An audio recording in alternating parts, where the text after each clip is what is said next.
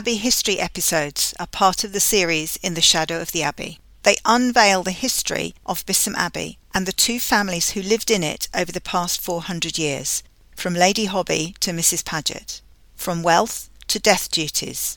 There is a curse, ghosts, gold coins and special ladies.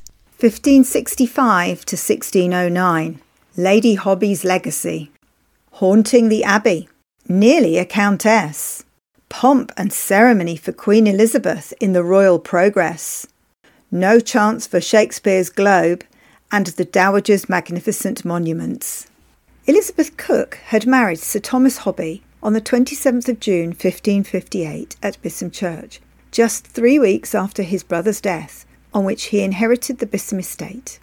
In summer 1565, following his death in Paris where he was the ambassador, Lady Hoby returned to Bissam with their 3 children to bury her husband and to give birth to a 4th child, Thomas Posthumous.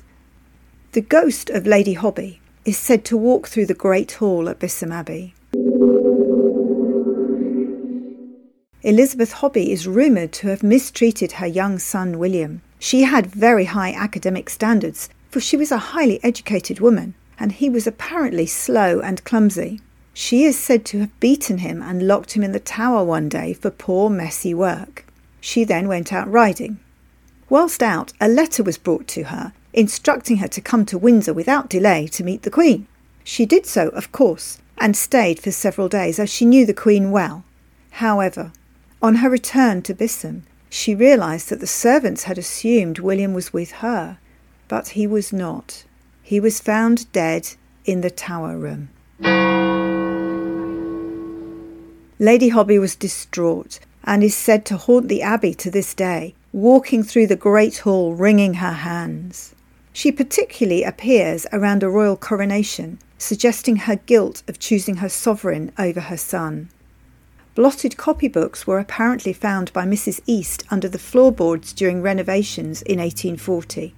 However, they disappeared.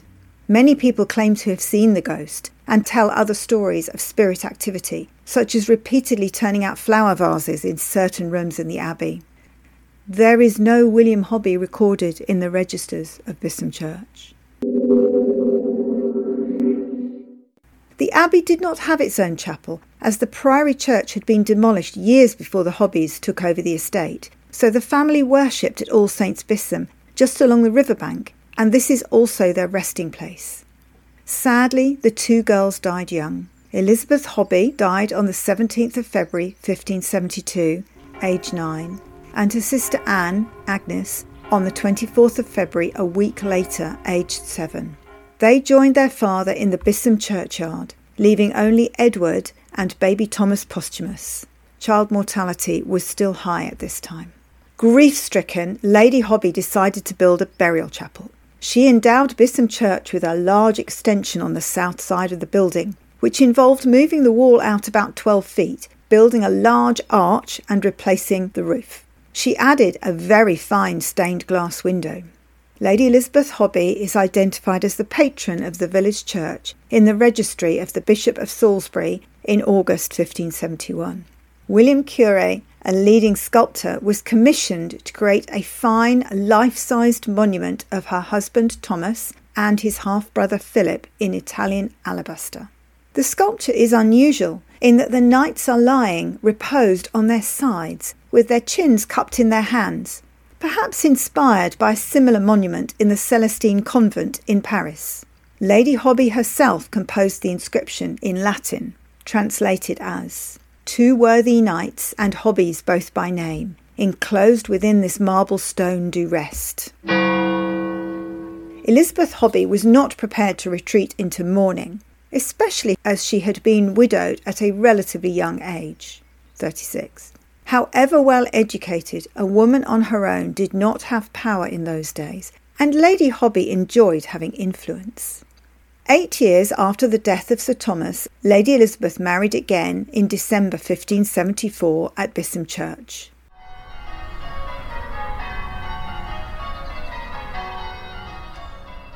The entry in the register reads, "The Right Honourable Lord John Russell and the renowned Lady Elizabeth Hobby married 23rd of December 1574. Marriage to Lord John Russell, heir to the second Earl of Bedford, enabled her to maintain and enhance her social status and influence at court for the next 10 years, living mainly in London, often aided by her brother-in-law William Cecil, who was the Queen's close adviser. John Russell also guided the young Hobby boys, but never became their guardian. Elizabeth produced 3 more children: Francis, who died in infancy, Elizabeth, and Anne in 1575, whose godparents were Queen Elizabeth I and Robert Dudley. Sadly, she was widowed again when John Russell died in July 1584, less than 6 months before his father, narrowly missing out on the fortune and, most importantly, the earldom of Bedford. Lady Russell fought a long legal battle to have her daughters recognised as his heiresses, and in defiance of tradition she placed them in his funeral procession in that role. However, ultimately she failed in her attempt in favour of other male heirs. Elizabeth designed a memorial for John Russell to go in Westminster Abbey, showing him reclining in his red ermine-lined parliamentary robes, with their daughters holding the Bedford crest above him. The style is not dissimilar to that of the Hobby Knights at Bissam. The younger daughter, Elizabeth, known as Bess, who had been born in the precincts of Westminster Abbey and had been baptised there, was to join him on a separate pedestal when she died of consumption in 1601. However, it is not known where she is actually buried.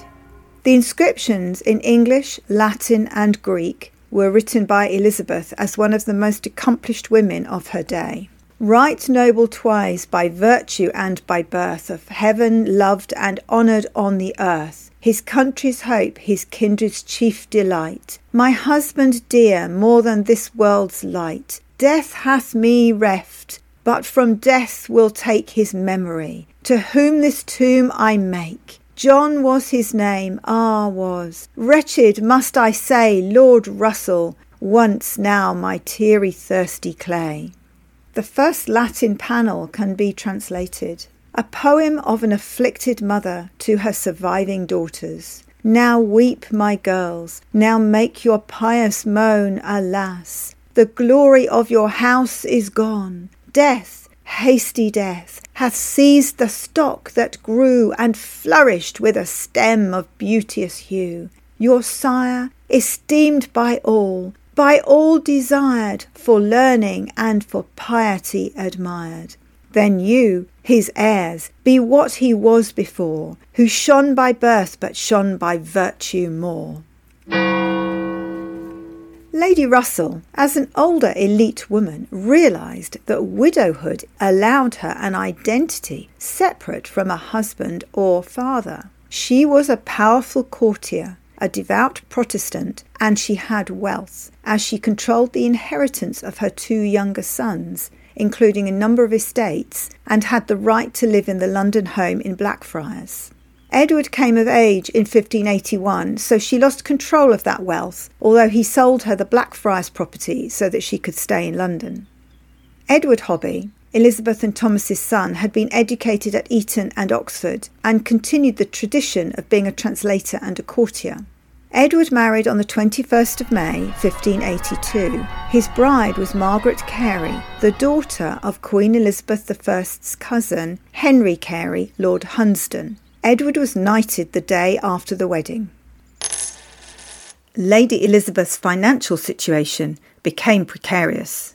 However, she was persuasive and persistent, and in 1590 she was granted the income, worth 9pence halfpenny a day, from the estate of Donnington by the Queen.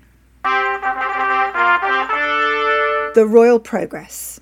On the 9th to the 12th of September 1592, Queen Elizabeth visited the Dowager Lady Russell at Bisham Abbey with the Privy Council. Lady Elizabeth loved pomp and ceremony greatly, and she took the opportunity to mount a very elaborate pageant, starting at the top of Bissam Hill, featuring herself and her daughter Anne as Sybilla and Isabella, 2 virgins keeping sheep. It is said that the villagers put aside their lace-making to enjoy the pageantry and music accompanying the royal progress. This was the first occasion on which English noblewomen took speaking parts in a quasi-dramatic production. Lady Hoby took this opportunity to formally present her daughters as potential maids of honour to Her Majesty. This was a good way to get a husband, and it led to Anne Russell's marriage at Blackfriars in June 1600 to Lord Herbert, who became the first Marquis of Worcester. The extravagant wedding was the opportunity for further entertainment, and it was also attended by Queen Elizabeth herself, who was Anne's godmother, another high honour for Lady Hobye Russell. Lady Elizabeth became quite litigious in her old age, raising many disputes, including a local one with her neighbour Richard Lovelace of Lady Place, Hurley, in 1593, when she threw 2 of his men into the stocks for lewd behaviour. In 1596, she objected to the rebuilding of the Blackfriars Theatre by Richard Burbage, as she claimed it would bring the least desirable Londoners to the neighbourhood near her house. She persuaded her neighbours and contacts to sign a petition, which she took to the Privy Council and to the Queen. Eventually, Shakespeare and his investors had to find an alternative site to build what became known as the Globe Theatre on the other side of the river. It is said that her younger son, Thomas Posthumous, was the inspiration for Shakespeare's Malvolio in Twelfth Night. He was apparently referred to as the Little Knight and gained a degree from Trinity College, Oxford at the age of 8.